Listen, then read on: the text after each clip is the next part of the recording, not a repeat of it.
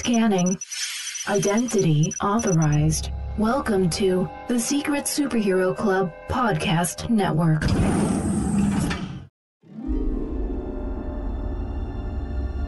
When I found you, I saw raw, untamed power. And beyond that, something truly special.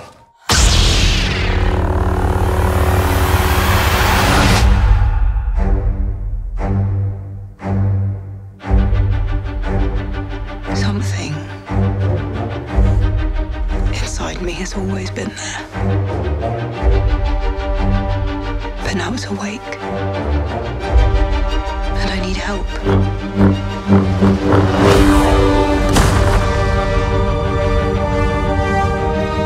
I've seen this raw strength only once before. It didn't scare me enough then. It does now.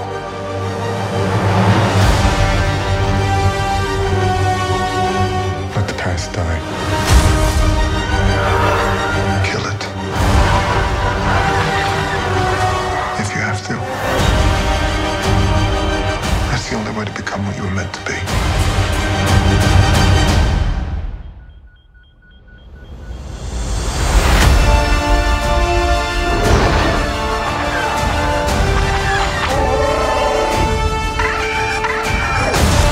We are the spark that'll light the fire that'll burn the First Order down. Come on! This is not going to go the way you think. Fulfill your destiny. I need someone to show me my place in all this.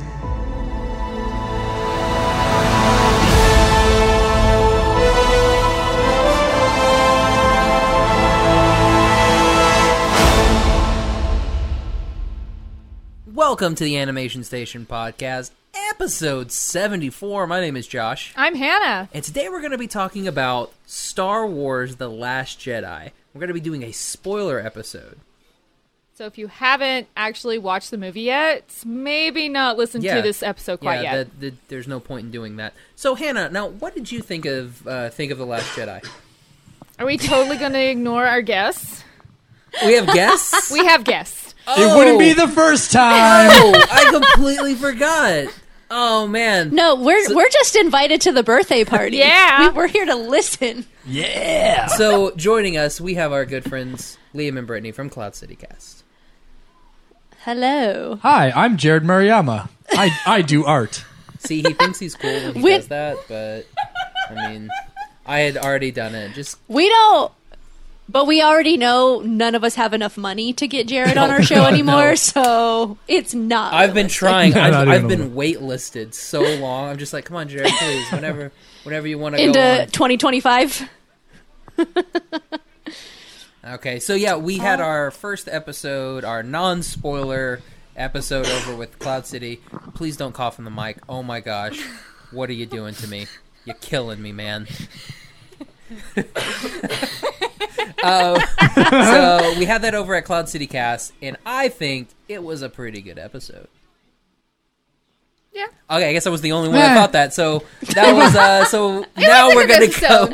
Now we're gonna go. If I'm ranking it in my top, rank these episodes. yeah. If I'm ranking it in my top 5, like Animation Station Cloud City Cast joint episodes, it probably doesn't even crack the top 5, and we've only done 3. Yeah, I was about to say we've done only like 3. Ouch. But no, this time we're actually gonna have a nice, meaningful podcast because we are gonna spoil the crap out of Star Wars: The Last Jedi. Yeah, I asked Josh, and he Finally. go, are you capable of doing a non-spoiler episode? Because I don't think I can do it. And again, that's why Liam got to do the non-spoiler one, because he can edit everything. I'm not going to edit anything. Like, I literally tell myself to edit. I don't even listen to myself in the recordings. I just don't edit anything. It all stays in. Pretty much. pretty bad. Which then it's like the Well- raw, unfiltered version of the show. You know, it's good. I hope on the back of your T-shirt, I really hope it says, Josh, cut that. Should've If done it that. doesn't, an you fail. Should've done that. opportunity. We'll have a we're in the process of doing some stuff. Do it. T-shirt wise, and there will be a don't cut or Josh cut that shirt. I think I like it. It should be fantastic. There needs to be There one. needs to be a sticker. Yeah. Yes, Ooh, yeah. or a tattoo. And can you Either. and can you do one? Can you do another one that says "Old Man Gavin"? Or just "Old Man Gav"? Man Gav. No, it'll just like we'll do a Sounds so a picture wise. of him, but it'll look like Che, but just like Old Man Gavin. And No, it'll be in it his should favorite be- color, orange, because he's a weirdo. It should be Gavin, but with mutton chops, and then he should have pencils for the claws between his fingers. So instead of Wolverine, that's it's Old good. Man We Gavin. need to get That's an good. artist on that. Do it. Gavin. Do it. Yeah, too bad you guys don't have an artist on your show that I'm you not can that get to do kind I of that. know. I artist. wish we had an artist on our show. That's what he gets for not being here. Ooh, So fighting words. just say. Burn. I'm not that kind of artist. Burn. All right. So speaking of burns, So- let's go ahead and just let's go ahead Dive off, right in. peel off the band-aids. Let's go straight into Last Jedi. Nitty gritty. Nitty gritty. Spoilers? Spoilers galore. Yes. We're gonna spoil this just like when Luke dies at the very end of the movie. So we're spoiling everything. It's all in there. Hey, I had to get Where ready do you want to start? Where do you want to start with Let's this? start off. I guess you guys start at the beginning, right? A very good place to start. So Yeah. I loved right off the bat. We got another joke with Poe. Yes. That was fantastic. I love Poe. I loved it so much. That's what I really wanted. but it was in this too movie. long. The joke It was is too long. They It was- did take too long to get that joke Yes. going or to end it. So it was. Yeah, it was basically they took the. Do you talk first or do I talk first? They took that joke and then stretched it out for like 5 minutes. That was my complaint with it. I laughed. Like, don't get me wrong. I laughed the whole time that it happened, but like in retrospect, after it, I was like, there was a lot of jokes in that movie. there were a And that lot first of jokes. joke was way too long. I yeah, felt like there were it- too many jokes. I mean, It- there's it all- that really good joke of the Finn and Rose storyline. Nice. I actually had the thought when she kissed him at the end. I go, "Why you kissing Poe's boyfriend?" And then I had to stop myself. Well, I did also like. So yeah, I don't know how to go in order. I did like. Well, No, this is no, you this is don't. kind of in order because this happens at the very end of the Force Awakens book, when Rey meets Poe. Oh, Because they actually meet in the book, like right before she goes off to find Luke find Skywalker. Luke. Okay. They look at each other, and I believe the line is, "He's pretty cute," and I'm like, I dig it. Ray, what are you doing? Love That's what I shade. automatically fell out of love with Ray. I'm like, that's You two tou- timing. Why? She's You go- two she timing. has- She's two timing. Two time and who? Two timing. Why? She Finn. doesn't love Finn. No, she literally was like, "I'm Ray," and he was like, "My name is also one syllable," and Finn's over there like, "Me too." Except for she doesn't love Finn And then either. Rose She is loves like, Kylo. "Now it's my I turn love to how be in this a is coma." immediately what we start talking about is the love shape. Well, yeah, because honestly, that's what Star Wars is. The love shape. Star Wars. It's a love Star story. Wars is a love story In set in space. space with some space battles, and that's Really what Star Wars cool is. laser sword fights. Right. So when you think about how the Force Awakens ended, right, and I think everybody was assuming like, oh, we're gonna pick up right where they left off, and she's still holding out the lightsaber to Oh. Luke, and she's like, my arm's getting tired. Can you grab this damn thing already? But instead, we got a space battle with the most ineffective bombers Oh of my! all Okay, time. okay. First off, Oh. here we go. You ready for this one? Here's the question of all questions. These are bombers that literally drop bombs in space. I want you guys to think about this. They are bombers in Where they space go? that are dropping bombs.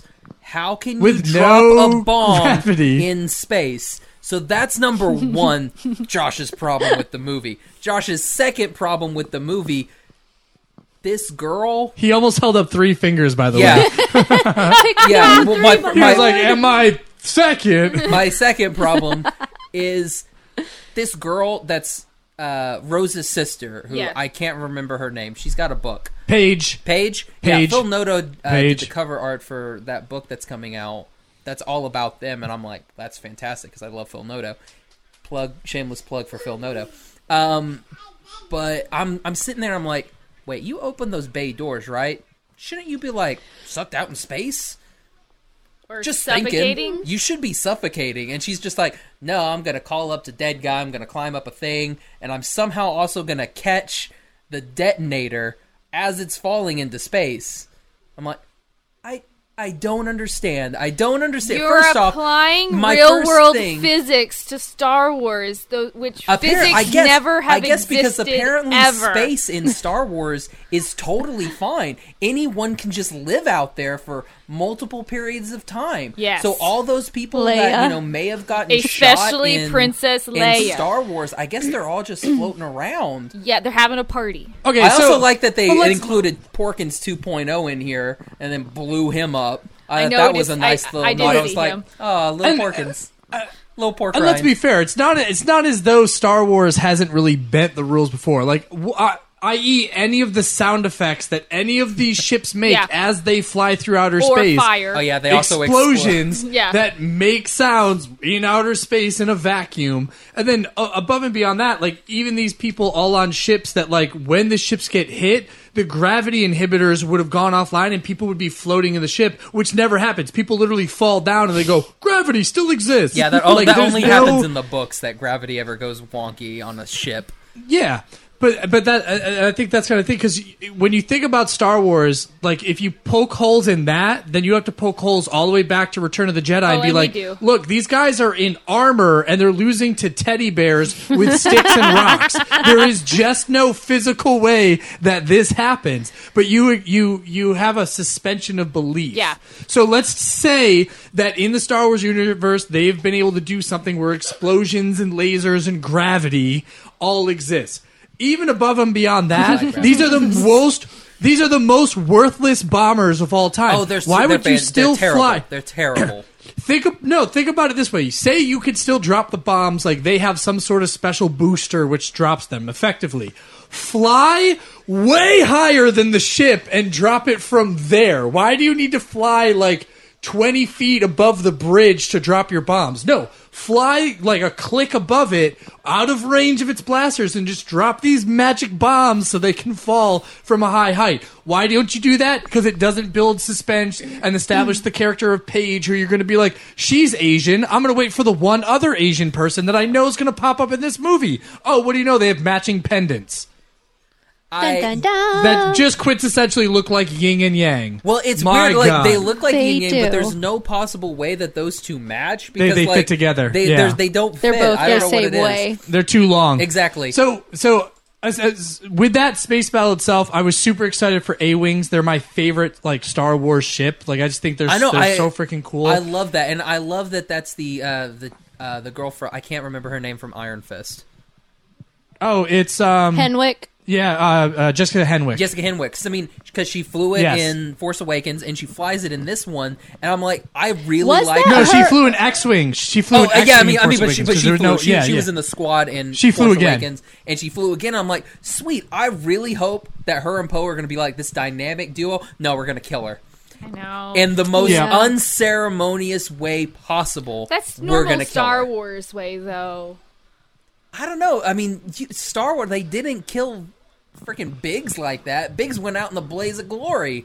He Ah. got killed by Darth freaking Vader, and she got killed sitting in a cockpit in a space dock, and she just got, oops, dead. Yeah. Oh, okay, cool. Thanks Well, for killing the but I one think character that I cared about. I think a lot of that battle ended up being unceremonious. You know what I mean? Where it was like, you know, we saw it in the trailers where Kylo hesitates to fire on the bridge when he feels his mother's presence there, and I thought it was really a bold choice to have the other two ships that were his wingmen were like, well, we're still going to fire on that ship because that's part of our orders. They're not going to have the wherewithal to be like, oh, Kylo's mom might be on there, we probably shouldn't shoot it. Yeah. They're just going to do it, and I thought that was really impressive.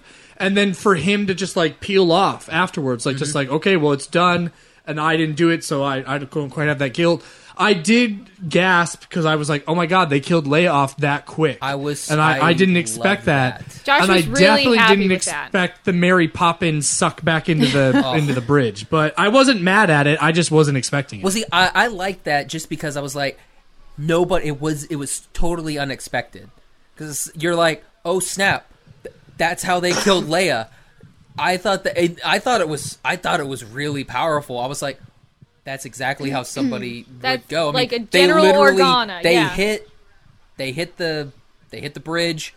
Bridge is gone. I'm like, oh my gosh, they killed Leia, and I was actually like, oh wow, that was it. That was quick. the end of Princess Leia, and then they show her and she moves her fingers. And I'm like, done. I'm out. Here's the thing, if I would have driven, I would have walked out of that movie. And I would have been out. I would have been gone. Because at that point, I was like, no, it's too much. It's too much for Josh. Josh can't handle it. I didn't like that either. I go, okay, so what are we gonna do now? Because obviously, she's not gonna die this way, so she's not going to die in this movie. She's not going to die. It was the perfect out for her. Yeah, it really was. But I did kind of. I don't know if it was. Oh no, go ahead. I was gonna say I don't know if it was the perfect out, but no, go ahead, Hannah. Well, I was gonna say I did though appreciate like the conversations that she had with Poe about like the differences between acceptable losses and unacceptable losses in battle. I really liked the dynamic that they established between the two of them. I liked that a whole lot because you don't talk about acceptable, unacceptable losses in any of the Star Wars films. No. None. And it was a perfect Just send death out flag all for our her. fighters. Like in A New Hope, that whole Death Star battle is a perfect example of unacceptable loss. And it's never mentioned that we've lost all of these fantastic fighter pilots. Well, yeah, in the I think I've seen in the thing they show like there's like hundreds of X-wings. And then at the end, it's still like 5 guys make it out. Right. And you're it's, like, ooh, yeah, you guys lost a lot. And you don't have a whole lot of expendable resources to replace that fleet. So I really kind of appreciated that part of Star Wars dynamic being entered into this film. It was very Battlestar Galactica. Yeah. I mean, especially with, this is it. This is the Resistance. We're trying to run away from these guys. It was, and she's basically like, like when Laura Dern comes in there, she's like, we're all that's left. This is it. This is everybody that we have. And I thought that was really good. But I mean, the reason that I thought it was a good way to take out Leia was because, again, she had those interactions with Poe. Yeah. She's like talking about acceptable losses. And I thought, you take her out here, I mean, acceptable loss, but you have to move forward. And I don't feel that you moved forward with her being in the med bay. Because it did end up being, it did end up being where she is like inconsequential to the plot at that point.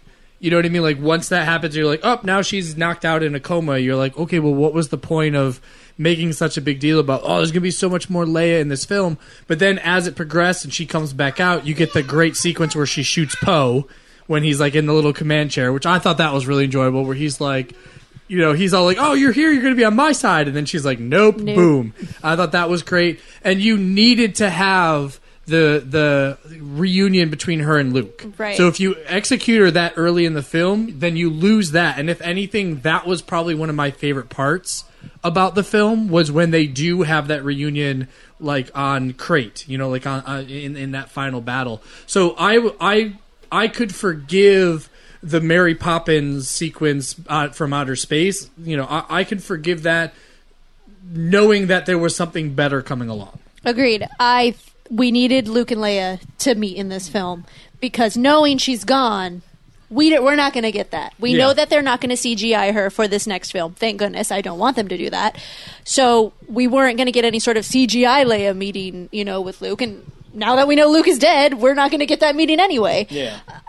Unless for some reason, since Leia is so very strong with the Force, as we've seen in this film, does she get to become a Force ghost at some point? Like, where does it go from here? Like, where does, awful. how does she, If they I don't make know, her a like, Force how- ghost, No, but I think honestly, I think another reason why I liked it because in the books they always established that she never really pursued her career as a potential Jedi because she was always so overwhelmed with the political arena that she never dabbled in that. If anything, all she learned was like calming techniques to be able to deal with difficult politicians. So I kind of liked this like alternate universe, if you will, where you're like, no, Leia is a badass. Like beyond just the fact that she can kick butt in the original trilogy, like there was the potential that she could force choke somebody out or force push somebody out of the way. Like there was that potential that she was a force to be reckoned with. Force. Well, you know. I never questioned that she couldn't use the Force. No. We all knew that she could. She just never displayed it. Yeah. And like you said, from the books, the politics is, that's where she lied, and she didn't need to be Jedi. Right. So I appreciate that in this film, in this send-off for Carrie Fisher, that she kind of did get to be, like you said, a badass in a sense. Now, if I was the director and if I could change it, I would not have done that scene. I would not have her getting killed in the beginning of the film and then coming back. I just would have left that out completely. Or I would have had it that she was so that you could still establish the Force prowess that she had the bomb hit. If the missile had hit the bridge and she had used the Force to seal off the windows, that would have been and everybody was able to. That would have been so much better. Yeah. And then you don't kill off Admiral Akbar in a completely arbitrary manner. And she literally, she holds the window in place and is like, everybody get out through this door. And then it looks like maybe that takes all of her and then energy. It looks like she's going to go. And then, Poe grabs her and pulls her out and closes the door at the last second while, the bridge gets destroyed. Something like that, I think, still would have established her connection to the Force and her power without turning it into a little bit of a joke. Yeah, it's like the execution of Leia's story in that moment was really bad. I think that was just a poor decision, and they could have done so many other things except that, because they kind of lost me too. It takes you out. And I'm just like, and a couple things took me out, like the almost all of the jokes Luke said took me out of the film. Yeah, I'm like Luke's they were not trying too hard to make him Han Solo instead of him being this old man. I hated that wink. That wink that he gives 3PO, I absolutely 3PO? hated it. I was like, why are you winking at 3PO? You've never winked at 3PO. You've had 3 movies to wink at 3PO. You don't wink. All I could think of is Rocket Raccoon in Guardians 2 where he goes, I'm using my left eye? That's all I could think of. That was so good. So when you think about let's kind of transition into Rey and Luke on Ahch-To, on the island, and I'm kind of with you on this where you called. What is he going to do when he gets the lightsaber? Is he just going to throw it into the water? Yeah, and I literally called that. I was like, he's not going to be like, oh, thank you, or be like, hey, there was a hand with this. Could you give me that too? Like everybody saw the memes. I was like, he's going to take it and throw it. He's going to be like, I don't want this. And I think you were in a sense joking, and then it happened. Then that's exactly what happened. But again, that doesn't feel anything like what Luke Skywalker would do. Like the established character of Luke Skywalker that we've had. I understand that there's been a 30-year difference. 30-year gap. Between, where the movie. Oops. Between the movies. Josh, cut that. But I still don't think that Luke would have been like, oh my gosh, my lightsaber. No, he's just got rid of it. Well, he's been isolated for a really long time, so I feel like that is, I don't know, a lot of the jokes that he did were out of character just from the fact of he's been isolated for quite a long time. Kind of went crazy like Yoda went crazy. Yeah, I was about to say, think about Yoda in the prequels is a vastly different Yoda than Empire Strikes Back. Yeah. I mean, he's a goofy, conniving jokester that he never was in the prequels because he's had this time of isolation that, I think you go a little bit crazy. And my complaint, I'm with you on that with I think Hannah was saying that you would call her Han. Hannah. I'll take that there is almost I'll take Hannah. Hannah. I'm looking There's for a almost guy Hannah. with the last name Solo so I can complete it. Hanna Solo. There, I like it. Well, but I think it was almost there was too much Mark Hamill that came through in his portrayal of Luke Yeah. Skywalker, because Mark Hamill has also become kind of a kooky, crazy guy in his, like throughout the years. Like the Joker has infiltrated a whole lot of his personality, and I think that bled through a lot in this movie. I didn't hate it, but at the same time, I did feel like what Josh had said is there was a little bit of a disconnect, and it almost felt like some of these lines would have been Han's lines instead of Luke's lines. Yeah. But maybe that was Rian Johnson being like, thanks, JJ, you killed off Han, so I didn't get to use him. So guess what? Luke's going to get all the lines that Han was going to have. Because remember, Mark Hamill said early on that he told Ryan, I fundamentally disagree with everything you've done with this character, but I'm looking forward to doing it anyways. Like, that was basically his conversation. Is that he was like, I don't agree with the direction you want this character to go in. It's not what I would have done, but I'm not the director, so I'm going to do it. Yeah. Which, I mean, I do have problems. But again, I was not a fan in Empire when Luke goes to see Yoda for the first time. And so, like, watching this and her just be like, hey, teach me. I'm just sitting there, I'm like, really? This is what we're going to do? It's kind of just a rehash of Dagobah. We've kind of done this already. On a nice...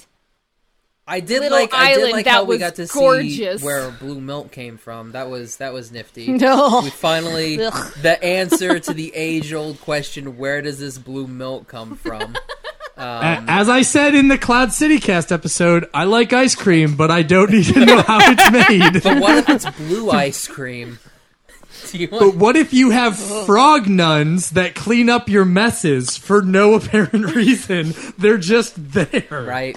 So I mean, I guess since we're on Octo right now in this discussion, that starts probably my favorite thing about this movie are those Force interactions between Rey and Kylo. Those Force moments yes. are like... Absolutely love that. Because I mean, and we have a progression of those Force moments throughout the film, and it's a good progression, and it actually was a little bit of story that I was like, wow, Star Wars, you don't really do this. This is crazy.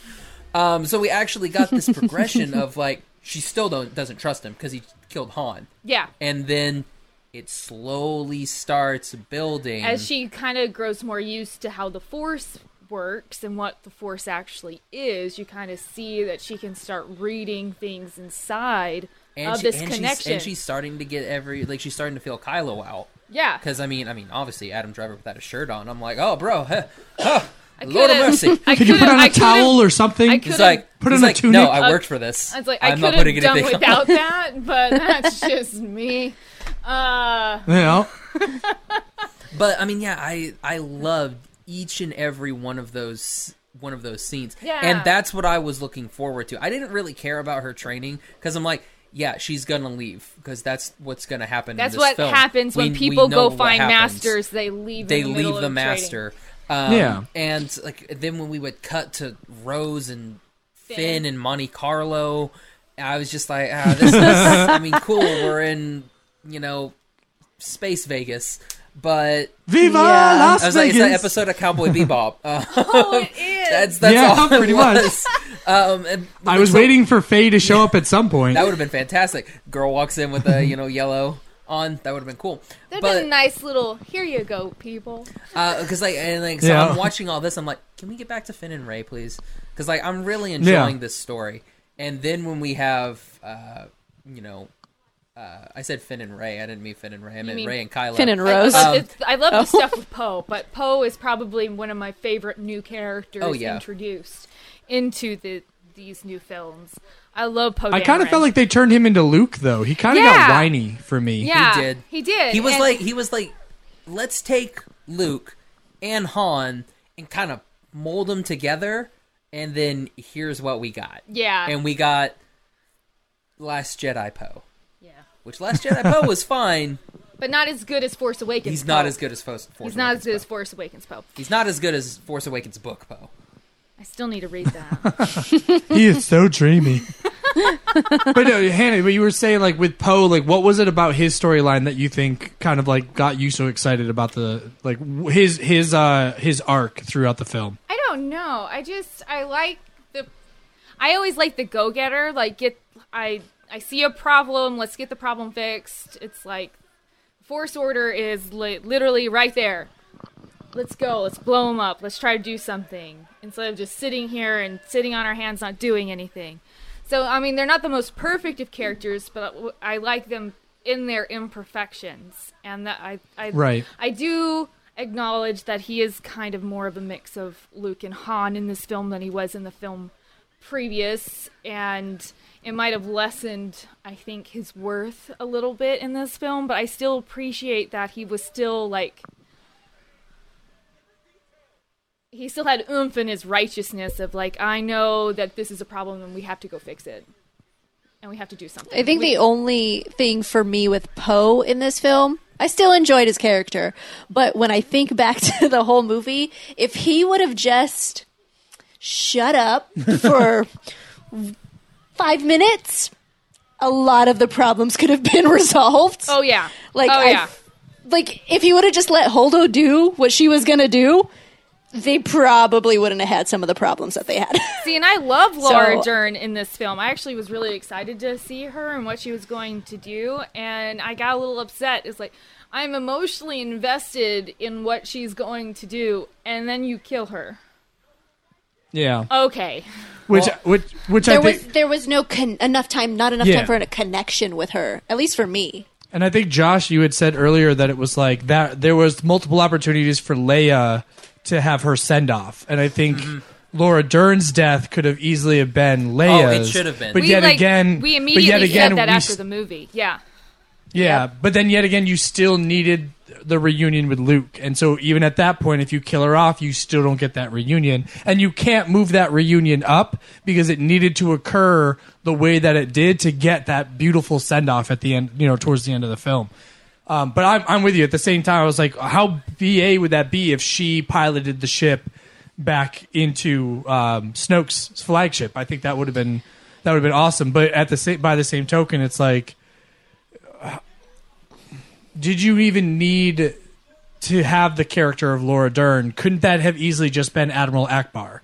Couldn't that have just as easily been another commanding officer like I don't know what the character's name is, but the older lady that was also part of the command deck? Yeah. Like, you literally could have had any other character. If anything, I think it would have been a better send-off for Akbar. Because he would have been like, no, Leia, it's been a pleasure serving under you for so many years. Let me do this. And I personally would have preferred that. And that's no slight against Laura Dern. I thought she was great.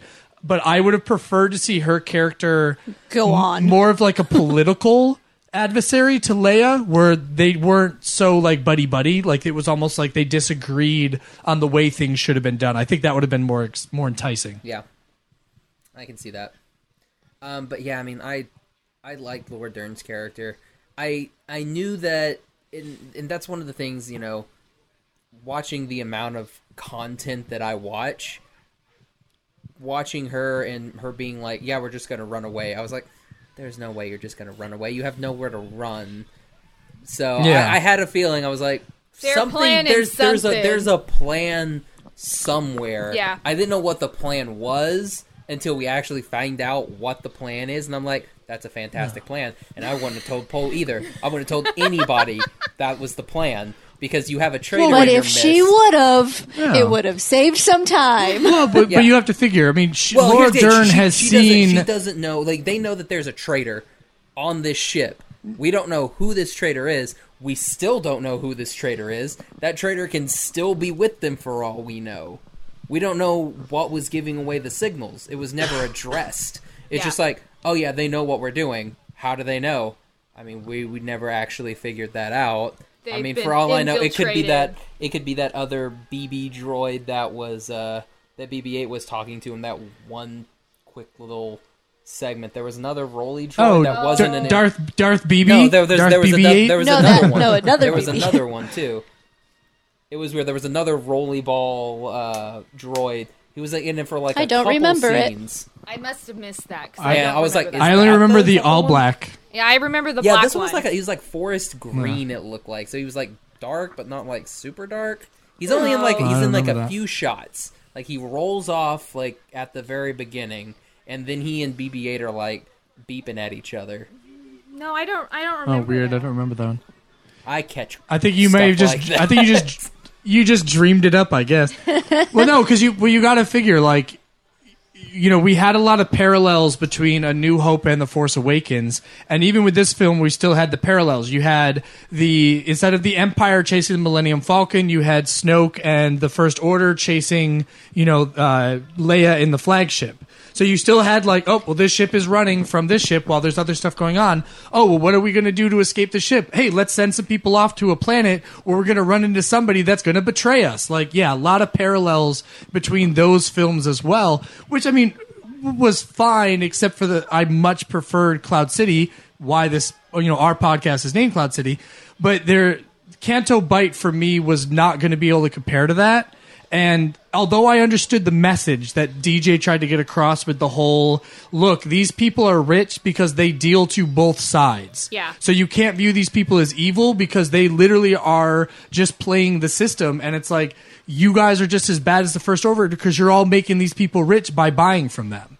So he was kind of trying to show that hypocrisy, which I got, but then there was no reinforcement for that later on. Like it was literally a throwaway in Act 2.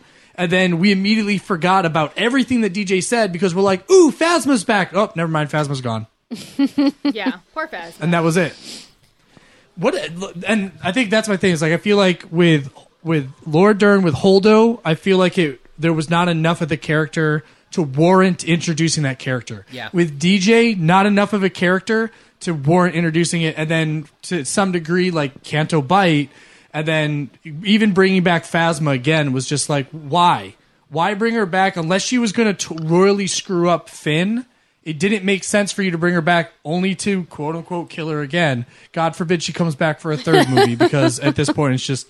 she's basically like a recycling center. Her armor is fireproof. You didn't know that? I guess her skin is too. Well, I was Why about to say, not? like, here's the thing. If you don't see anybody die in Star Wars, then no one apparently is they're actually totally dead fine. in Star Wars. So that's Well, why. Han could still come back. I mean, just because his lungs would have Is Mace exploded... Windu still alive? Yeah, it's Mace Windu. Oh, we saw him catapulted out of a window after his arm got cut off, but it's totally That plausible. doesn't mean anything. Yeah, I mean, he could But be if- fine. If Leia He's can Snoke. force herself back from space, why Yeah. can't he force himself onto a floating ship? Yeah, exactly. There's potential there. So, your guys' thoughts on Viva Las Vegas? What did you guys feel about that sequence? I thought it was totally pointless. I thought it was like, I loved it visually. I loved like a lot of like the character designs in those scenes, but I know it was basically like development for Rose's character, get a little more background for her and where her and her sister you mean came the from. 3-second soundbite that we got with her saying, Yeah. like, yeah, this is what happened to me. Yeah. Honestly, for me, the whole thing with Canto Bight is so we can introduce Broom Kid. That's the only reason that we have him. That's the only reason that's we have the this. only redeeming part of that. Yeah. Is Broom Kid. But really, if they could have figured out another way to introduce him, it would have been better. Yeah. But that's the only reason that scene makes sense at the end of the You film. don't need to. You could have just showed this is any random kid Yeah, on that's any true. random planet That's that true. has that Good is point. force sensitive. Like there was always Good the point. potential for that. You need to have your cantina scene because you have it in like every movie. So I Yeah. get that this was like their version of cantina scene. I do feel like DJ was grossly underutilized. I was kind of hoping they were going to do more with that character because ultimately that mission ends up being completely worthless. Yeah. So, Right. like, there's no beneficial outcome from them going on there other than the fact that then you get to have a face-off between Finn and Phasma, which yet again was very underwhelming. So I think for me, Act 2 as a whole was the weakest part of the film. I think Act 1 was really good. There was a lot of good stuff with, like we talked about, with Kylo and Rey. I loved the interactions between Rey and Luke. Mm-hmm. Even though Luke was a kooky old man, it was still a lot of fun. I enjoyed that. Yeah, for their actually. interactions. Like Hannah said with Poe did a great job in furthering his arc and establishing him as a predominant character. Other than Mary Poppins Leia, I think the rest of like the conversations that she has, the wisdom that she imparts, I think is incredibly important. but I think we lost our way in that middle section. Yeah. Yeah. And then pretty much after Canto Bight, once you realize what Holdo's plan is, I think from there, and then Rey and Kylo on board the ship, I think that to the end is the strongest part. Yeah, for me at I least. would say too, because that bit with Kylo and Rey on Snoke's flagship is one of my favorite moments. Yeah. Yeah. It's a really good scene. Yeah, it's like I don't necessarily like the way Snoke looked. I thought, They CG'd the crap out of him. it's like once you know it's Andy Serkis, you're like, oh, the curtain is gone, and you can tell you Andy can tell Serkis' it's voice. You're Andy like, Serkis. Oh yeah, he was Gollum. Yeah. Gollum and Caesar and all these other characters, and it's like, Would you have preferred like a Neimoidian style puppet, like more real in the way that it was presented as opposed to CGI? I'm always, if you can do practical effects, do practical effects. It might Agreed. cost you Yeah. more money, but you are Disney and you have unlimited budget. You can do practical effects if you can do a practical effect. So if you can do a puppet, I'm all about doing a puppet instead of animating someone to look like an alien or a damaged humanoid figure like Snoke is. So it's like, for me, it was a disjoint when I finally saw him. When he was a hologram, that was fine. That was fine when he was a hologram. But like in person, I'm like, that is someone sitting in a green suit Yeah, and not this formidable Sith Lord character. I did like that he was kind of funny too. He was like, I know I am a powerful mofo, so I'm gonna do whatever I want, and I thought that was really good. I did like that. That I liked, boomeranging the lightsaber. Like, I thought that was good. kind of throwing Making it people against... fly around all over the place. That was really good stuff. But yeah, just like his look, I'm sitting there. I'm like, maybe just if he just would have stayed in his chair the whole entire time, not gotten up and done stuff. Oh, yeah. Like, the moment he starts really moving, you're like, ooh, okay. Yeah. It's like when they did Tarkin in Rogue One. It's like, when Tarkin was in shadow, he looked great. But When he got into the light, you're like, oh, maybe go back in that shadow. Yeah. Dim the lights a bit on that Star Destroyer.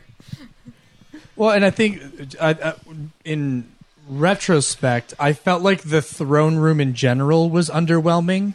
Like, just to have like a red paint backdrop, I was like, I don't know. I wanted it to be more reminiscent of like Emperor Palpatine's throne room on the Death Star. Like, I wanted it to be visually more enticing, but I don't know if they just wanted starkness. Like, they just wanted it to be very stark between like what the background was, him in his weird gold member robes, and like just the Red Guard standing around. I don't know. What do you think? About Snoke? Yeah. Who the hell is he? Like, why do we still I guess not it know? doesn't matter at Why is this he a point. thing? It's like It doesn't matter at this point, Is but I it, think is it that who is... are they? Because now there's two of them. I don't know. Ooh, is he really dead? Well, I think this film had a let's introduce new characters and immediately kill them off kind of thing. They had that big problem in this movie with Holdo and Snoke. I mean, yeah, you know Snoke because we've seen him before. But you don't know Snoke. But you don't know. And now we will never know. Now we'll Snoke. never know. And Snoke knows baseball. Unless there's a book that is made. There probably will be. there probably will be a book all Yes, about I will need to Snoke, read it. all about him. But Yeah, it's so tough because it was a character that I think we were all really excited to learn more about. yeah, like who and he then was. it became like a MacGuffin, like a red herring, where you're like, oh, this character is going to be very important. And then you're like, no, he's bisected. It doesn't matter anymore. But I will say, what happened in that room completely makes me not care about Snoke because that battle scene One of the was best. freaking epic. It was Yeah. so good. I want to watch the movie just for that again. I wish one thing though. What? I wish we hadn't have seen, like right before the battle. I wish we hadn't have seen Kylo move the lightsaber. happened? I wish we wouldn't have seen that. I wish we would have had him talk, like Snoke doing his line, and then like he looks at Rey, and you see his finger on the lightsaber, and then you just hear the bzzz. You just hear the sound effect, and then you cut over to Snoke, and you'd see his hand and everything like that. Because like doing that, you're like, well, obviously we know what's going to happen. He's going to turn the lightsaber on him. And then I'm just thinking, is Snoke going to figure it out? Is he going to figure this out? Surely he sensed that, moving around, but nothing. Yeah. But can I say those red guards? I was very impressed with that Were scene. they Praetorian? Is that what they're called? Yeah. Praetorian. Yeah, I liked a lot of things about that whole scene. That fight. Yeah, I liked the myriad of weapons that they used. It wasn't like they all had the same thing. They had like staffs, and they had like a whip. They had one that split in two and was two little like daggers. I think it was nice. My favorite part was the realization from Rey to Kylo, and was like, "Oh, we're gonna do this. We're doing this. Now let's stand back to back and do this epic scene." Yeah. Were those the Knights of Ren? No, those are just Praetorian guards. those are so we don't know what happened to the Knights of Ren. How at this point I don't know whether they ever made it past that little flashback sequence. Like I would imagine that through time they've all been lost, or Kylo himself killed them. Okay. You know what I mean? And maybe that's something that gets established in 9. Maybe we get some more backstory on Snoke in 9. But I don't know. It's just there's I get that it was a great setup, especially for that sweet fight scene. It establishes his explanation, like, oh, well, I was the bridge that brought you two together. Like the fact that Snoke was kind of playing the two of them, wanting Rey to come there and then basically just berate Kylo in front of everybody. It got to that point where you were like, even if they showed the lightsaber turning or not, there was not going to be a mystery that you knew Kylo was the one that did it. Like, yeah. You could tell that he was very defeated and was kind of like, well, I'm sick of this crap, and such was going to be the way I of got goosebumps during that scene. Yeah, I was completely chills and all. I was just like, where does it go from here? No. And then immediately I came back and was like, oh, he's going to betray her still. Yeah. Like that totally hurt my heart. Yeah, you knew, because at that point they had established Hux as such a buffoon in this movie. Yeah. That you knew he wasn't going to be like I'm going to lead the First Order if Kylo Ren leaves. Like, no, because he's not established as like a leader. He still would have. But it wouldn't have been formidable. You wouldn't have looked at Hux and been like, well, there's a general we got to be afraid of, or an admiral we have to be afraid of. The fear of him is because he has Kylo and Snoke above him. Mm-hmm. But if he was like, I'm Supreme Leader Hux, everybody would have been like, yeah, sure you are, buddy. Okay. Well, yeah. You go sit over there. We'll handle the war. I think that was a problem that they did with his direction in this movie. Oh, yeah. Because in the first one, you're like, oh, snap, this dude is like, he drank the Kool-Aid. He is in this for the long haul. And then you get to this one and you're like... And immediately at the offset, that scene with Poe. Yeah, you're like, well, you've already... Now, if that would have been like Nameless Captain, that would have been fine. Yeah, like the captain standing next to Hux. Yeah, if that would have been like Captain Kennedy or whatever, or Commander Kennedy. Yeah. The well, guy, that would have been fine. Well, they shouldn't have allowed Poe's joke to go on that long. Like, he could have had the joke, and then Hux should have just straight up cut him off. They also just should have like, blown Hail it out Hitler of the freaking sky. Just shoot at him. If he's why gonna would be you like, let that's an enemy person? It's like, shoot it. Like, why would you even allow that? It's like, they want to talk to us. So? Blow it up. Well, it felt like a Family Guy skit. Like, it didn't feel like a Star Wars movie. And that was the problem with a lot of the jokes, is it felt like a parody of the actual movie itself. Yeah. Like, it was as though somebody else was doing like a Hardware Wars or a Spaceballs version of The Last Jedi. Yeah. So I think that for me ruined Hux, whereas in the first, in Force Awakens, he felt, like you said, like he drank the Kool-Aid. He felt, I mean, they were very 1939 Germany in the way that they portrayed the First Order. So I kind of was hoping for more of that, like in the way that you could see Hux as a viable option, as a potential leader. Like you had established this dynamic between Kylo and Hux where they don't like each other and they don't trust each other. And each one is trying to throw the other one under the bus when it came to Snoke. And I would have loved to have seen, once Snoke was dispatched, that Hux does make a grab for power. Yeah. instead of just him getting force choked by Kylo and be like, oh, you're Supreme Leader now. Like, I just felt that was so weak, whereas the Hux that we felt in the first movie should have been like, go ahead and kill me. It just proves that you're weak. Like, I would have preferred him to, like, berate Kylo. Yeah. You know? Yeah, I was hoping that they were going to turn him into more of a Thrawn character. That's what I was really hoping that they were going to do with Hux, and then this movie, they just, like, they shat the bed on it, and I was like, okay. Yeah. But, I mean, I felt they did that with the Rey and Kylo storyline. I was all invested in that Rey and Kylo. I was like, okay, here's our redemption. And you see everything, because then when she starts seeing it from Kylo's perspective, like, when she confronts Luke and it's like, what happened? You lied to me when you said he just, like, attacked me out of nowhere one, rainy night. And it's like, no, you pull the lightsaber on him. Even if you were like, you know what, I really shouldn't kill this kid, you still pulled your lightsaber out to kill the kid. Yeah. And it's like, I thought that was really good, and I thought they did such a good job telling this story, getting them together, and getting them to a place where they're like, you know what, yeah, let's team up, let's fight these bad guys. And then to just turn it around and be like, oh yeah, no, I really want to conquer the world again. It's like, I felt that they really missed the point there. It's like, you built it up so well. And that's the thing, like, if you could have done that with Hux and not made him, an idiot, if you would have kept him the way he was and made him more like, basically crazier and crazier and crazier with the First Order, I think you could have had Rey and Kylo go off, and then basically, then you're fighting Hux and the First Order. That's what I was really wanting to see. And then just to be like, no, we have to have a bad guy with a red lightsaber. Yeah. That's what we have to have, because it's Star Wars. We have to have a blue lightsaber fight a red lightsaber because it's Star Wars. But I do feel like this will be a relationship that they'll further and explore a little bit more in the next film.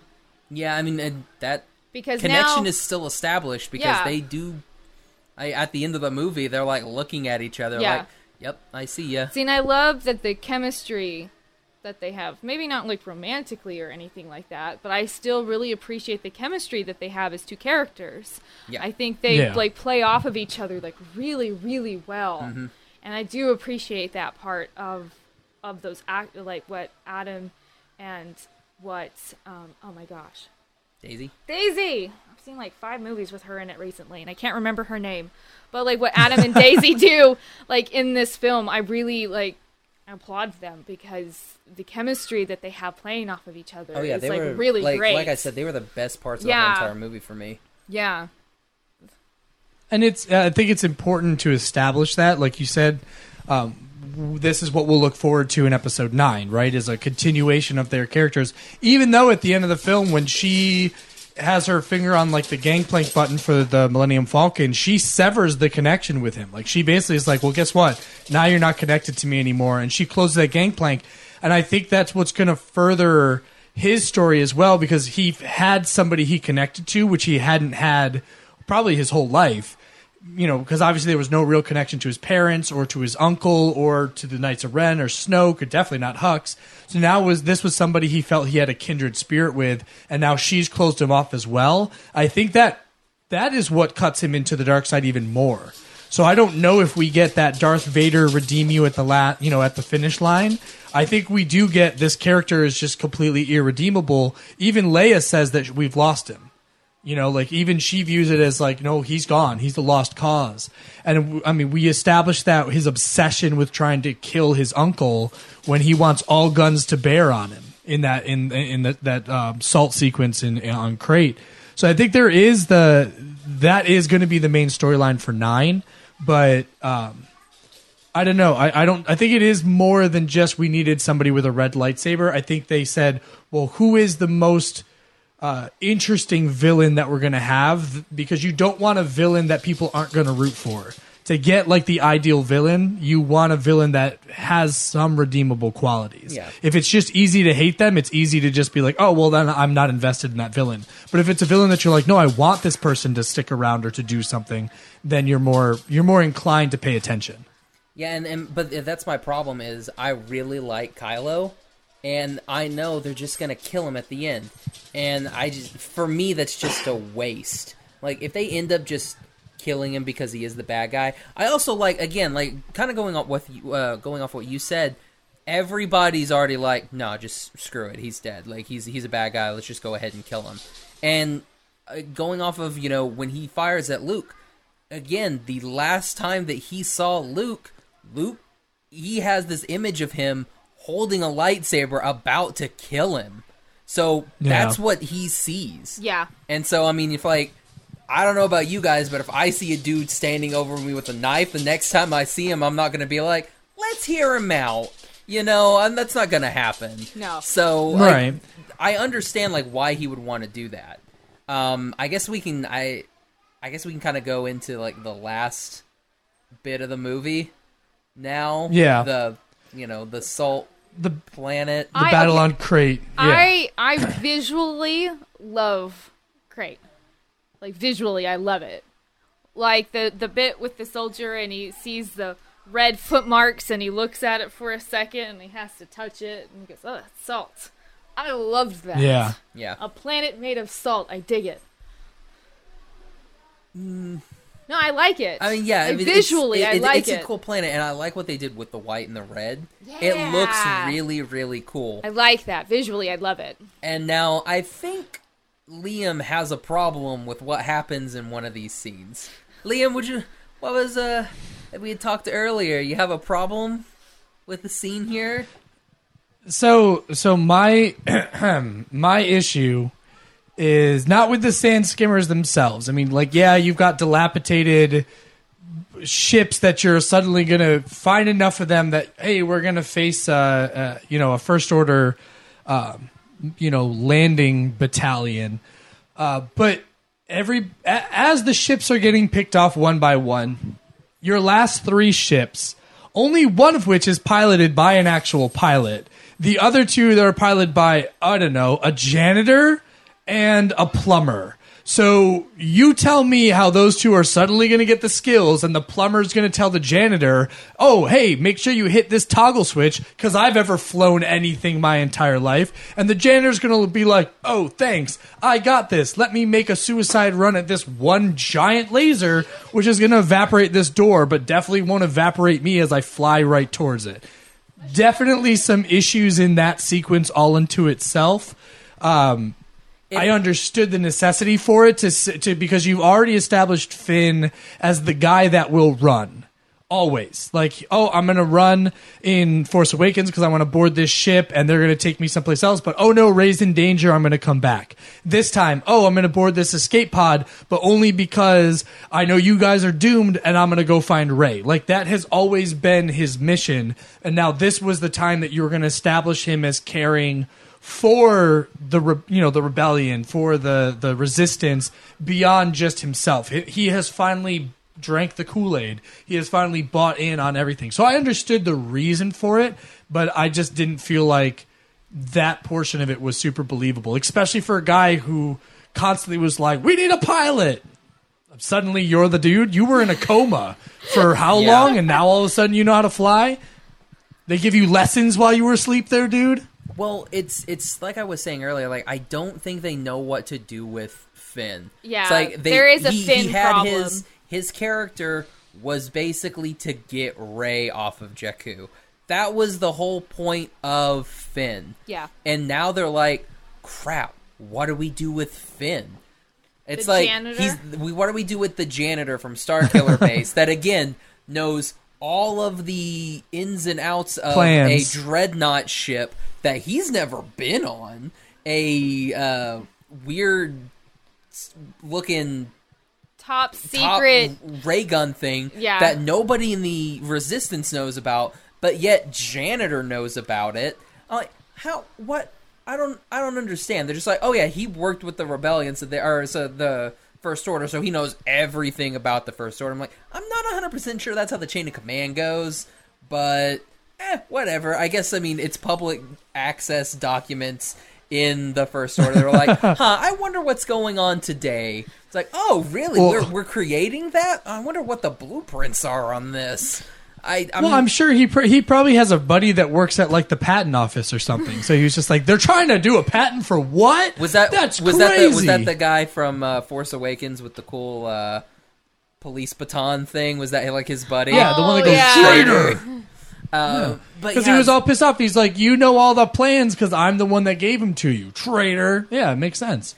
So, sorry, but yeah, I mean that's the problem. It's like this would have been a cool thing to write Finn out. He would have gone off like a hero. I mean, even if it wouldn't have destroyed the thing, maybe just like pause the shot.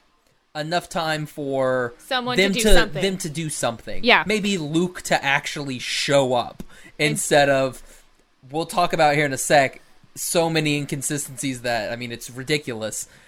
But just something. And then, but here, okay, here's another thing. How is that little, like, so these salt skimmer things, they go the same speed, yeah? Right? I would assume they go the same that they're programmed to be the same speed, yes. Finn's going this way. He never turned back. Rose did a Yui and is going back towards the base, but is somehow able to, whilst, again, going the same speed, we're trying to establish their relationship, turn around, somehow go completely opposite direction to hit him from the side. We're trying to establish their love connection, Josh. Well, I'm sure that's the love connection's not there, but well, no, because you can't have an incredibly awkward kiss unless you have her do that. I mean, let's be honest here. She could have awkwardly kissed boyfriend. She could have kissed Poe for all I care. She could have kissed a freaking crystal critter. I don't care. It's just, it doesn't make any sense. Like, that was another thing. Like, after I watched it, I was like, how did she do that? I mean, they're going the same speed. You're unless hers was like trying to apply super physics fast. to probably Star Wars again. I know, I shouldn't. It's just one of those things that I'm like, I don't get it. It doesn't make any sense. But honestly, if he would have been like, honey, I'm home, you know, as he drives into like the thing in Independence Day, do a Baldwin? that would have been fantastic.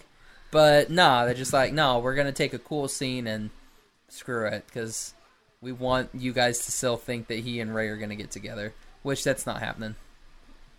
Just that's not happening. Well, no, and that's the thing. I think I would have preferred, instead of an awkward kiss, I would have preferred like if she had just like put her hand to his face or something. You know, like something that was still something that was still endearing. You know, without it having to be like, oh, now we're trying to force a relationship. Which, I mean, I'm like, if that's the direction they want to go for this next film, and they're going to build it out that it makes sense, cool. Like then that is what it is. But I just didn't feel like it. It did not seem a natural progression to what had been occurring between those two characters up until that point. So that it felt very prequel romance to me, as opposed to like the way the OT romance had sort of blossomed. So, but I mean, even beyond that point, the Resistance is getting decimated to a much more superior First Order army, which essentially has been the running theme throughout this film. Yeah. Now we talk about Luke showing up, right? Yeah. So we see Luke. Was anybody of our group, was anybody caught off guard that this was a projection? Yeah, I mean, when he's like, oh, he's actually not there. Okay. Then you actually see it, and you're like, oh, okay. Okay, because how else are you gonna get off the island? Yeah. Yeah. Well, because you got to figure we saw the silhouette of the X-wing in the water, but we also saw various parts from the X-wing utilized in the huts. Like Luke's door is a side panel from an X-wing. Mm-hmm. You know what I mean? And then when you also think about it, Luke looks younger, so he looks the way that he would have looked when Kylo saw him. Yeah, got him the last time. And... Yeah, the gray's gone from the beard. Yep, he steps on the salt flats, and they make a point of showing that his boots make no impression, Yeah. so there's no footprints in the salt. And he whips out a lightsaber that we literally just saw Kylo and Rey snap into. Well, to be So fair, there that's- is a little bit of leather on that lightsaber. To be fair, it's got like a little bitty like brown leather strap on it. So it's like, oh, but okay, you got to maybe figure he- the lightsaber. But the lightsaber that he had when he stood over Kylo was the green one from Return of the Jedi. Yeah. So he wouldn't have, no matter what, he wouldn't have had that blue lightsaber, and there would have been Yeah. no reason for him to construct another blue lightsaber. But it was the projection that he needed to use to throw Kylo off enough that he could create time for them to leave. So I wasn't. I mean, there was. I felt like there was definitely fishy business going on there, especially when we saw that it was a younger version. But I loved the tender moment between him and Leia, him kissing her on the forehead, giving her the dice from the Millennium Falcon, like everything like that. I thought that was beautifully crafted. The sequence with him getting hit with the barrage of blaster bolts and then the little See, flick I off the didn't shoulder, like that. I hated that. I That- didn't like that. no, that was I- too Han I Solo. love- No, well, it was too Mark Hamill. Yeah, it for was me. very Yeah. Mark Like to Hamill. me, Good I felt point. that was It very, too very Mark Hamill. Yeah. But I loved the sequence up to that point. I love the sequence of him getting hit with the barrage and then stepping out and being like, "Now You what? didn't touch What else me." do you got?" Yeah. Yeah, exactly. I like that. And then when Kylo goes to fight him, Luke never parries a shot with a strike with the blade. He ducks everything out, which he would have to because Kylo's blade would have gone right through the. So here's projection. my question with that. So again, Josh's fun corner of how the Force works. So he's worried about making sure that the lightsaber doesn't hit him because the lightsaber can go through him, correct? Yes. But yet Right. he's able to kiss Leia, and I guess she feels it. He's also able to take those little dice from the Millennium Falcon And astral and project them to put them in create- her hand, and she holds them like they're actually there. So how exactly does that work? That's my Well, problem. So it's like, is he able to pick and choose what he wants to be solid? Because if that's it, then he could have done a sword fight with Kylo. That's the thing. It might have been the size of the object too, because a lightsaber is a weapon that you'll have to focus on keeping solid at point of impact, whereas a single little pair of dice is something small that you can set in a palm. I guess. Well, but you got to figure too, the force projection that he is utilizing, he utilizes for very specific reasons because it's easier for him to project something that Kylo is going to recognize because part of that projection is going to be fueled by the way that Kylo views it. And then same thing for Leia. She hasn't seen Luke for how many years? So the last time she would have seen him would have been as the way he was viewed in that projection. So for her, she could still feel that connection to the Force as well. So everybody else that's seeing him is being fed off of Leia and Kylo's vision of what Luke's projection is. So I think it is that connectivity between the Force, the same way that you had the connectivity between Rey and Kylo to the point that they felt like they were standing in the same room And he being had- able to touch hands. Well, but see, it's weird because then you have the whole bit with Kylo with the water. yeah, because Like, he would have... when he like wipes his face and his hand is drenched. Because So she's it's like, been standing in so the how rain. does the water work? Was that water like Force water and not like actually there? Maybe this is No, something that we're going to explore in the next film. Because that's another thing. Like, I didn't understand what happened with the Force in this. Like, I thought I knew what the Force was. Because, like, to me, in the way I read everything, the Force was shaping your will in order to basically bend everything around you. I didn't think that you were able to do these type of astral things. project yourself across the Because I'm galaxy. like, well, then how come none of the other people on the Jedi Council did any sort of astral projection? They would rather use the holograms. Maybe because Luke like, dies from doing it. Maybe that's why they well, didn't again, do does that. Luke die from doing it, or does Luke die from like, you know what, Rey's gonna be that last Jedi? Poof. I'm pretty sure Well- it's from the expenditure of doing. I mean, That it's honestly, projection. it's probably a both Yeah. type thing. Well, and him recognizing through the conversation he has with Puppet Yoda is that there is a point where the teacher, the master, can no longer impart any more wisdom. Like, the student is going to basically surpass the master because there's only so much that you can still teach them. And the point that Yoda gives him is that they're going to learn just as much from your success as they will from your failures. So don't hide your failures from them. Don't try to mask them. Like, they need to know what you failed on so they know what not to replicate, and then also what to replicate. So I think that conversation feeds into Luke knowing he needs to let go. The way that Yoda, when Luke came back from Bespin, and Yoda goes, know all that you need, no more do you have to learn, because he recognized that there's nothing more that he can impart upon Luke. The same way that Obi-Wan said, look, I've taken your training as far as I can go, so I'm going to let Vader kill me because there's nothing more that I can do that's going to help you. And if anything, my death will help fuel you along. And I think Luke recognized that same thing. My death is going to fuel Leia, and it's going to fuel Rey, and to some degree, it's going to fuel Kylo. Because it's like, look, I died on my own terms with that little last parting remark where he goes, see you around, kid.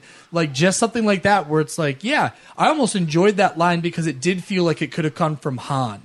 So it's almost a double-edged sword to Kylo where it's like your uncle and your dad could have said that exact same thing to you. And it's like, guess what? You don't think that Luke's going to come back as a Force ghost and terrorize the shit out of you? Absolutely. Josh, edit that out. But yeah, I mean, there's definitely the possibility that he's going to do that. I don't know if we curse on your show, so. I'm lazy. I'm not going to do it. Fair enough. No, but you know what I'm saying? It's like, we definitely have not seen the last of Luke Skywalker, but I think that this could be a very fun opportunity where Luke could appear to Kylo and kind of be like, what are you going to do now? I'm more powerful than you could even imagine because now I can bug you anytime I want and you can't do anything about it. That would be, I mean, I'm okay with that. I mean, like, the fact that I mean, again, my problems were just like, I don't understand how the Force works anymore. Growing up, I was like, this is the Force. This is how the Force works. But like, there's Chris Stuckman, who is a reviewer. He like equated it to like Dragon Ball Z, like with Super Saiyans and everything like that. But I was like, I don't agree with that analogy. So I mean, definitely watch his video on it. I mean, it's really good. But again, I don't agree with that analogy because I mean there is the constant of Saiyan is a constant. Yeah. So like the Force is a constant. You can get more powerful, but the Force is still the Force. I mean, but like everybody manipulating the Force in brand new ways. It's like, yeah, but wouldn't these masters have already done this? And we don't see that ever happening. And I'm just thinking of like the stuff that is currently part of the canon. Like, we don't see anything like that happen in Clone Wars. Don't see anything like that happen in Rebels. Don't see anything like that happen in any of the current books, any of like anything. And I mean that's just where I'm like, just stick with one thing. I mean that's my problem. It's like, just stick with one thing. You do really good job when you just stick with this. And then you just go off and, you know, just make new rules for everything. So I'm like, can Kylo make Force Ghosts? I mean, if making Force Ghosts, like, you know, little astral projections is the thing to do. It's like, can you just do that? And is that what we're going to have in 9? Are we going to have Kylo, but there's going to be like 50 Kylos, and it's going to be like the Matrix? And is that what we're going to have? Is that what's going to happen? I think you're thinking about it too much. I am. Well, okay, so there was a book that I read. It was called I, Jedi, right? And it features one of my favorite characters, Corran Horn.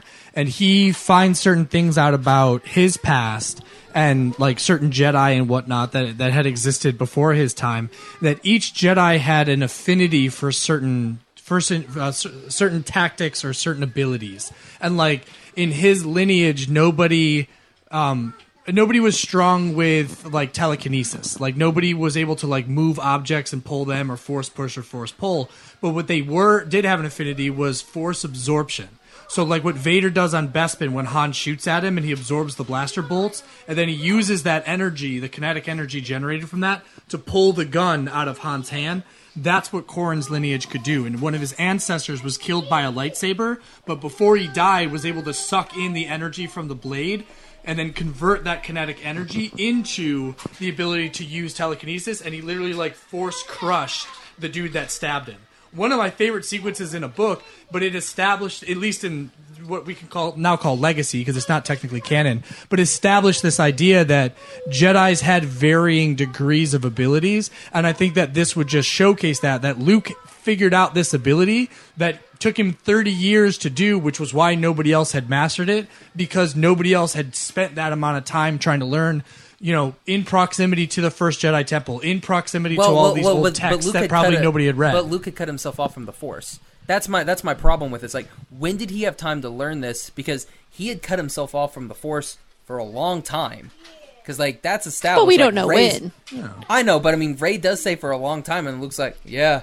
So, how long had he cut himself off? It's like, was it a year that he had cut himself off from the Force? Think about it this way. If you hold your breath for 10 seconds and take another breath, you don't really notice it. Try holding your breath for 2 minutes. And then when you finally take that breath of air again, that is the most refreshing breath that you're going to have. Because you get to that point where you're like, I don't even think I'm going to breathe again. So I feel like the Force would be that way. If you cut yourself off, when you do finally open up again, I feel like it would be a flood that would just encapsulate your entire body. So I feel like he would feel an even stronger connection because he had been away for so long. It's like that idea of it's like riding a bike. You never really forget. And I think it's like when you do finally are able to get on that bike again, you're going to ride as fast and as far as possible because you've missed it for so long. So that's the way that I viewed it, as because he had been away from it, now he was going to control as much as possible, knowing this may be the last time he does so. Go out with a bang, right? If this is going to be the be all end all, the send off for you, why not go out on a high note and astrally project yourself across the universe? And then, I thought it was incredibly sweet is when before we see him fade away, the robes collapse and blow off into the wind, you see the twin suns and him staring off into the distance, which was a great parallel to in A New Hope when he looks out at the twin suns before going off with Obi-Wan. I thought that paralleled beautifully, and I think that was my favorite part of the film. I think that was the strongest part, and especially for Luke, I think that was a great send-off. I think it will be a little bit weird having him come back in 9 being a Force ghost. I would assume that they'll do that, and still have him be I'm kooky and crazy, even though I just did this big monumentous act to save my sister and my Padawan and basically the Resistance at large. Yeah, and hopefully they won't make him kooky and crazy. Maybe this one, since we have a different director, maybe they'll be okay, maybe you be just serious, Luke. How? Because, Yoda's not, super crazy anymore, except when, again, I guess, no. I don't know how Force works, because I guess when you're a Force ghost, you can still have Force lightning and stuff. I guess that's still a thing. You can do it. It's Yoda. Rules don't apply to Yoda. Dude, if Yoda can Spider-Man his way around a lightsaber battle in Attack of the Clones, trust me, he could summon a little bit of lightning to burn down a tree. Can I just do a tiny little shout out that Frank Oz is still doing the voice of Yoda? Yep. I love that, but I also you can't love hire anybody Frank else. Oz. No. No one else can do that voice. You can't voice. hire anyone. Nope. Even if I try, I could never even come close to what he does. But there, So with the finale of this, we get to see Rey, move the stones after the what is it, the Vulpix foxes, leave them through those back tunnels and out. And then, everybody board, the last 20 people that are left alive board the Millennium Falcon, because let's be honest, you can't fit that many people. Is ooh, my goodness. We're tiny now. They need to send out a recruiting call, a Google Meetup, a newsletter. Indeed.com applications. They might need to start an email list at this point to start trying to get some recruits. Hey, they tried. It didn't work. Yeah, nobody answered the call.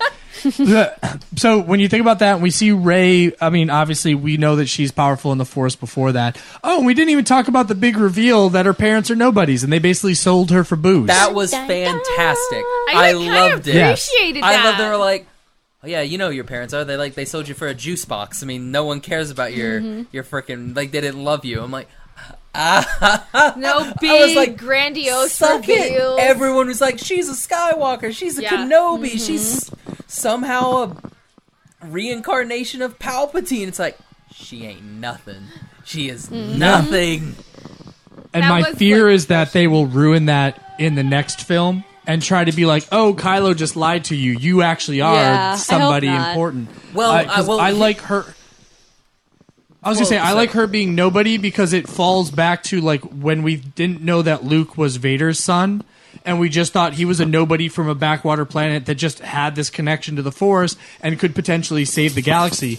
And I think that was that nice connectivity back to her. So if you did tie her into the Skywalker or Solo family, it devalues her as a budding hero. Like, you want her to just be this person that comes from nowhere that just has that has hope, and that we can invest our hope in her. Like Broom Kid. Well, Yeah, like Broom Kid. I mean, there is a thing though that the continuity is kind of weird on that subject, because Aftermath is an official canon book, and it does say that Luke drops her off on Jakku.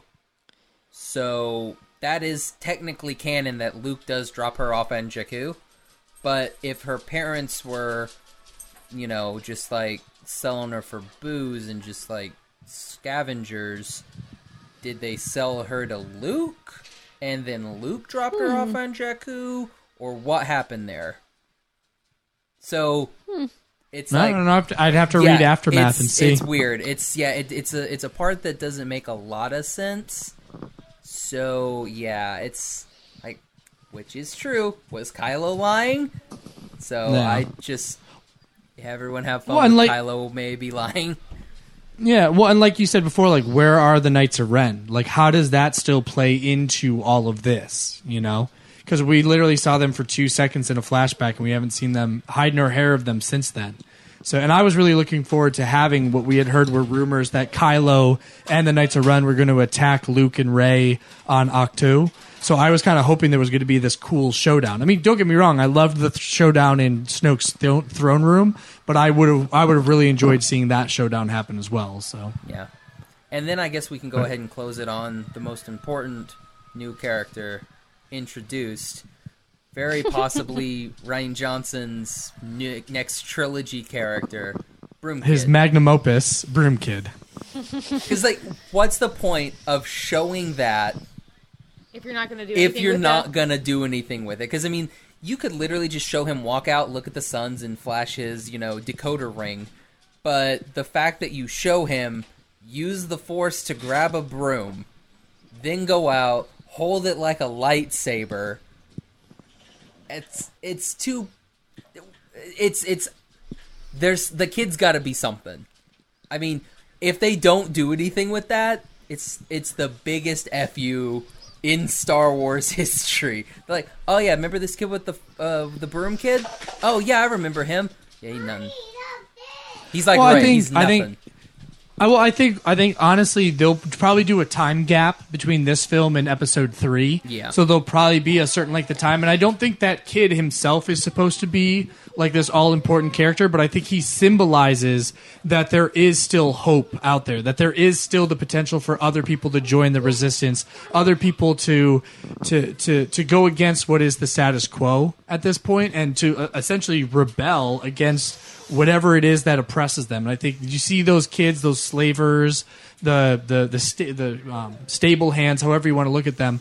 I think that they're supposed to they like personify an idea more than an individual character. So I wouldn't be surprised if we don't see anything with that particular kid. Well, but I do think that the time gap will build more members into the resistance. Well, I got that, and I mean, that's totally fine. Like, him joining the Resistance, I mean, yeah, that makes sense.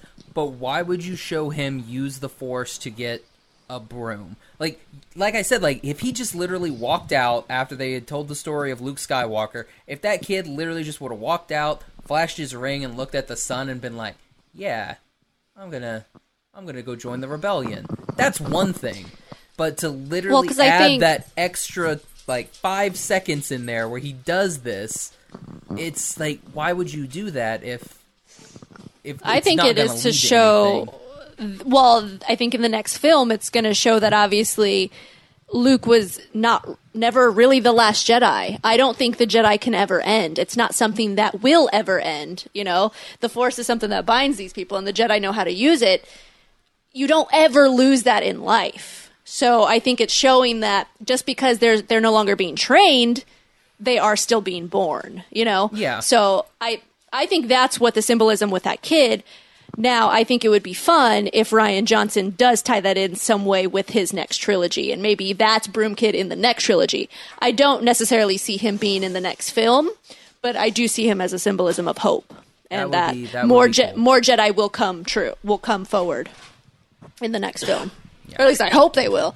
Yeah, I would love to see if Rey does train some more Jedi in the time gap that we get between 8 and 9, and then by the time we get to 9, like Rey has like a little contingent of Force users that she could be like, all right, well now we can be more formidable against the First Order because guess what, we got all this Jedi, so it's almost like a reestablishment of the Jedi Order like we had in the prequels, and then we can kind of feel like these films have come full circle. That we have gone back to the point where there is balance in the Force again. Hey ASPers, to say thanks for making 2017 such an amazing year, we're giving away an epic prize pack. To enter, all you have to do is follow us on Instagram and tag 2 friends on any of our Thanks giveaway posts. The contest ends December 31st at 11:59 p.m., and the winner will be announced on our January 1st episode. Good luck, and thanks for listening!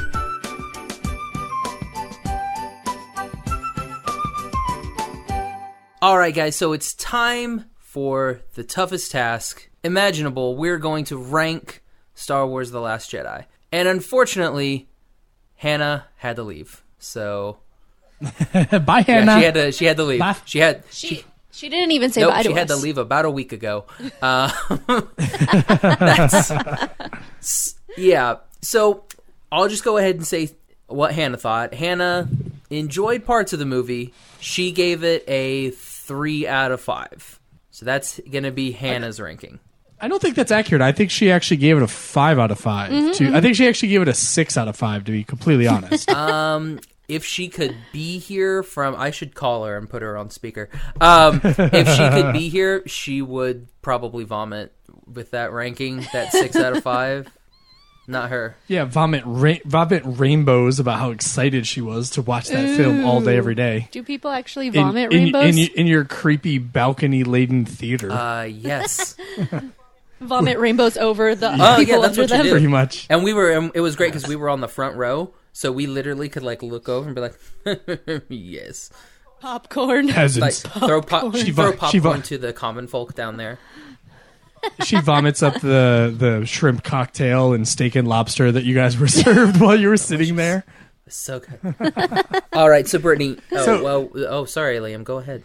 No, I was going to say, so to recap, so Hannah said a 3.5? She just said 3 out of 5. Yeah. Flat 3. We don't do All points. Right. I mean, that's just Gavin and his weird. Just Gav. Weird... And us. That's true. We do that also. We do that. We do it. All right. So for me, I am going to give it 4 out of 5 clouds. So not quite a 5 because there are things I questioned in this film, things that I would have done a little bit differently if for some reason I had the mind to make a film, but I don't. So I'm still going to give it a 4 because I loved the movie. I think it's a great Star Wars film. There was just some things that could have been done differently. So it's not quite a 5 for me. Still a good film, though. Go watch it. See it again, as Queerco would say. True. All right. Is it my turn? Go ahead. I'll save mine as a surprise for the end. Ooh, it's a surprise. For me, I also gave it a 4. And I'll be honest, I had a lot of, we'll call them podcast therapy sessions to kind of work through a lot of this. And no joke, I had a 54-minute phone call with Manoa. And it was more for him to work through it than it was for me. And when all was said and done, he was like, oh, we should have just recorded that and you could have put it up as an episode. And I was like, well, if you ever want to. But yeah, I had to put it also as a 4 because when you think of original trilogy as like the solid 5s, and then like the prequels would be like a 3, and like the Clone Wars movie would be like a 0, then the 0 the Hutt, then you got to figure that these ones have to sit somewhere in that middle ground. So I would definitely have to go with a 4, where it's not quite original trilogy, but to me stronger than some of the prequels. So Nice. like it. I'm gonna give it a solid 3. Again, there were parts of it that I did enjoy. There was a lot of it that I did not enjoy. I'm sure upon a second viewing, it'll be better. But I mean, I'm not gonna go see it probably until it comes out, because that's how much of an impact it left on me. So no, yeah, thank it's you. just a 3. I mean, again, there's problems with it that I don't know. It felt like one of those things where Rian Johnson's like, you know what, I'm gonna do what I want. I don't really care what happens in 9. That's not my thing. So it's like we'll kill Snoke just because it's like we set him up in the first and was like, oh, he's gonna be the big bag. I'll just kill him.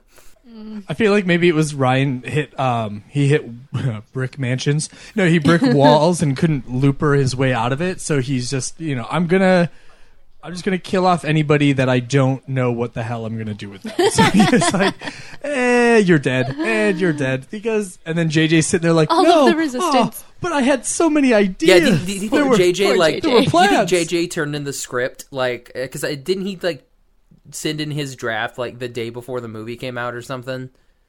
So I would love for him to have like put that on the desk and be like, all right, so here's what's gonna happen to Snoke, and be like, oh no, Snoke's dead. Be like, but I had Right? a whole... Well, I really like that Holdo character that you introduced. So this is my idea for her. Oh no, she's dead too.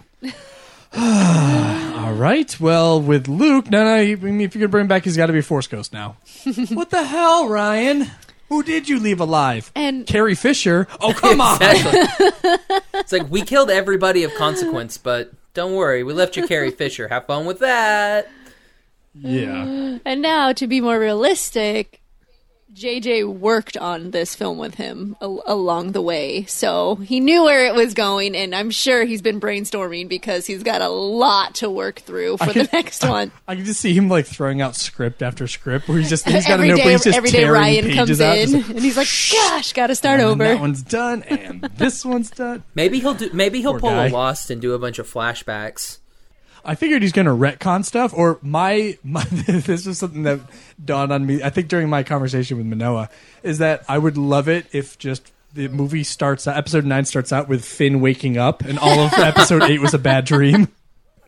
So like none of it happened. Then we could get the awesome. What's the Rey and Kylo ship? Is it just Reylo? I don't know what the Reylo. Oh yeah. It's That's Reylo. perfect. I just want worked more out of that. perfectly.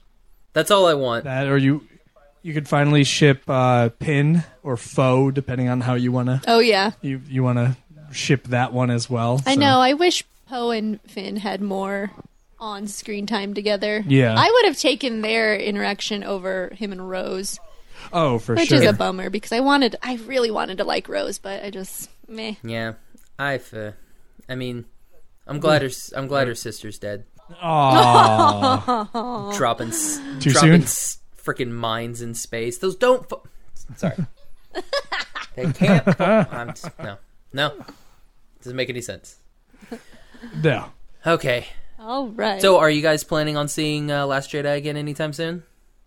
No, I think for like with all the Star Wars movies, you watch them once and then you never watch them again. So. you buy them, but you don't yeah, open you buy up the them package. just to show how cool you are while they sit on your shelf.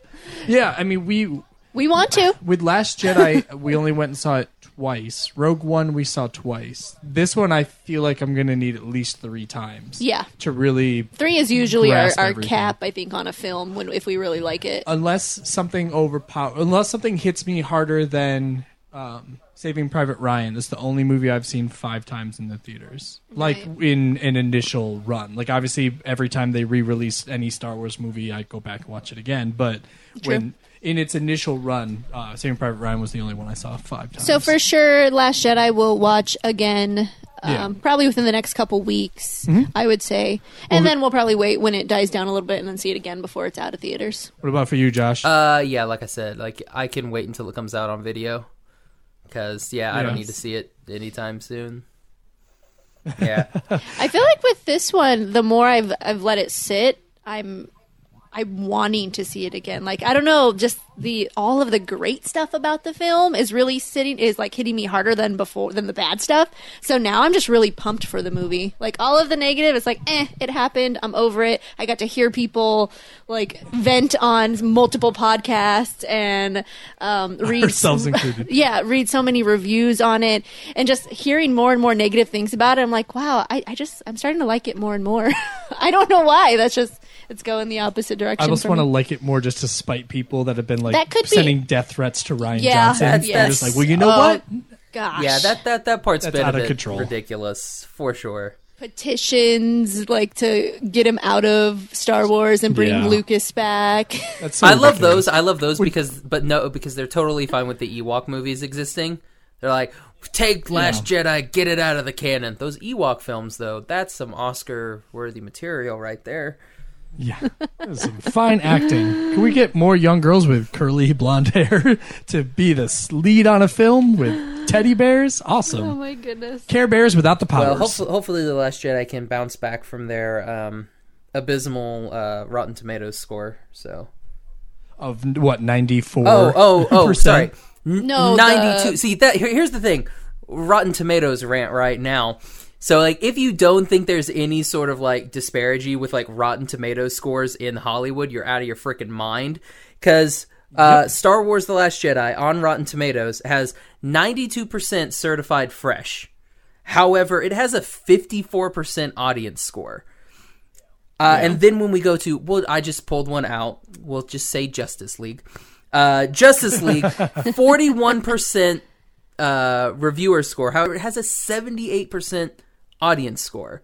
So it's one of those where it's like, I don't understand like the Hollywood or like the, mainstream media type reviewers, because there's definitely agendas there, and I hate it. Because honestly, what I did was with the Justice League ones, I read the reviews the problems that they had with Justice League. They're the exact same problems that they have with the Marvel ones. I went into each person's individual thing because this is what I do at work because I'm super bored. And I'm looking, exact same problems with Justice League that they have in the Marvel films. Rate the Marvel films way higher. Like Thor Ragnarok, exact same problem that they had in Justice League, rated it like 99%. And I'm like, what the heck, guys? It's the same problem that you have. It's literally word for word. It's like a copy and paste that most of them do, because like the reviews are pretty much the same. And I'm like, you just because you're a Marvel fanboy, you're gonna like say, oh, it's the best movie ever made. It's stupid.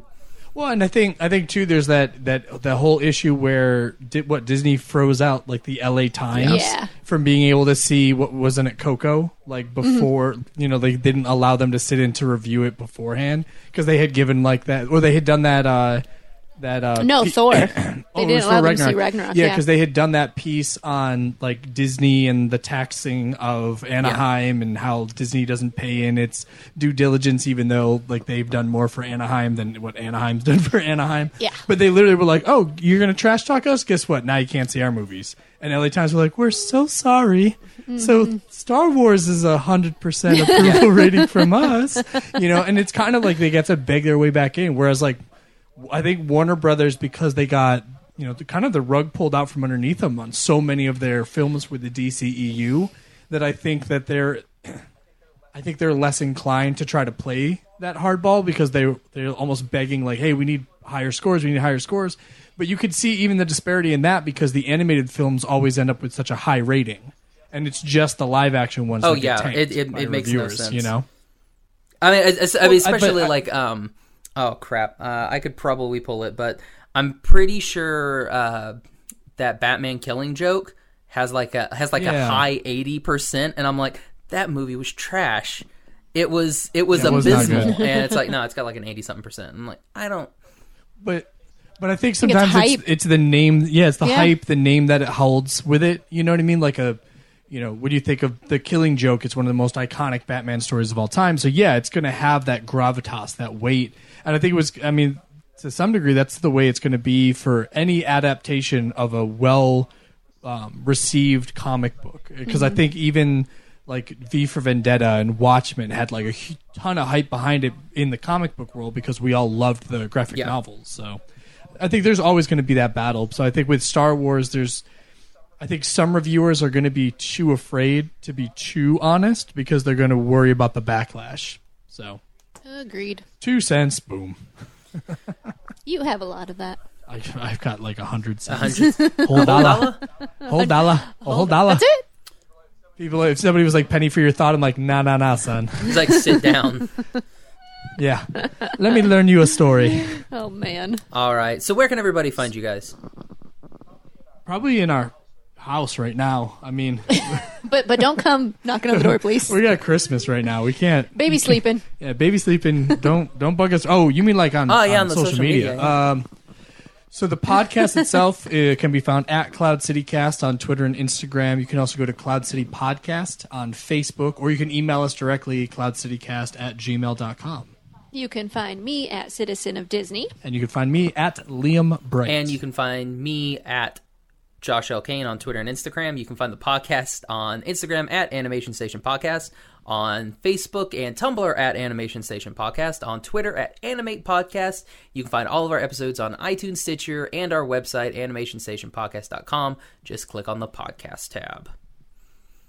Nice. Look at that. Nice little rundown. It's Yeah, getting you longer. had that It's getting down. longer and longer and longer.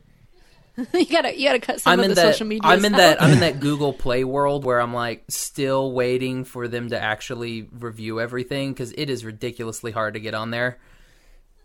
So Yeah. I'm just like, yeah, just whenever you guys want to send me that email saying it's done, that'd be great.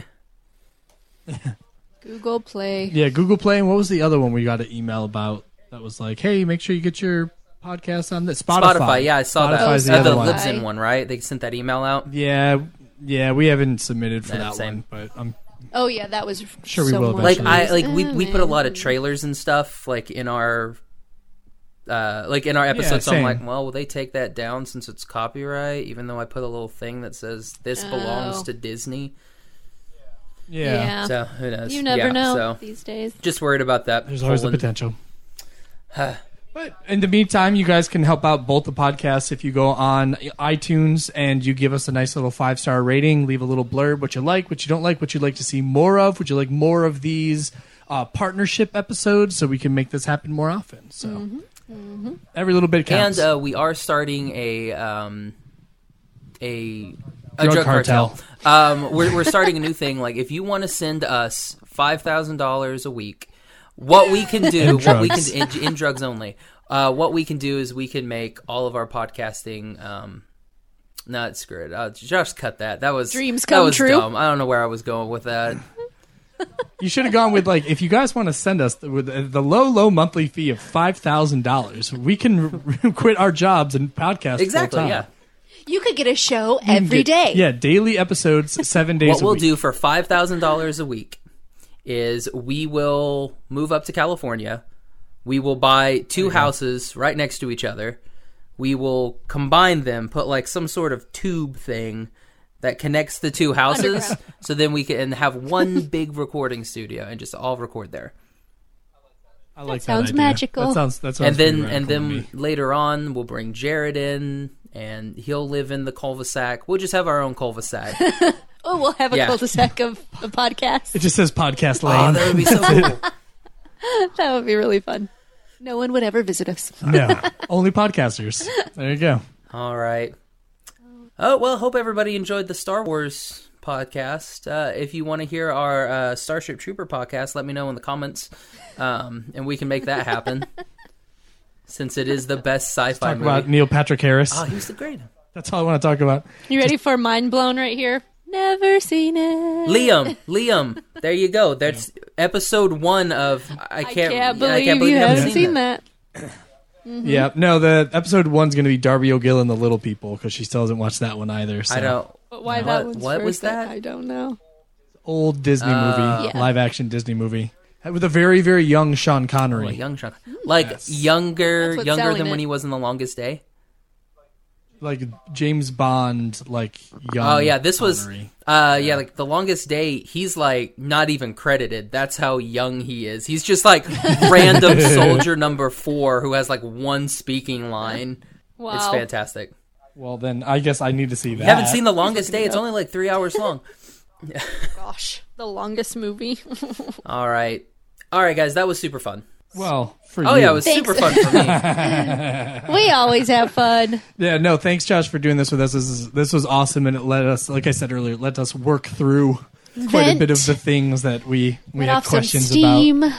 Because it's nice to know that you can love a thing and still complain about it, like our marriage.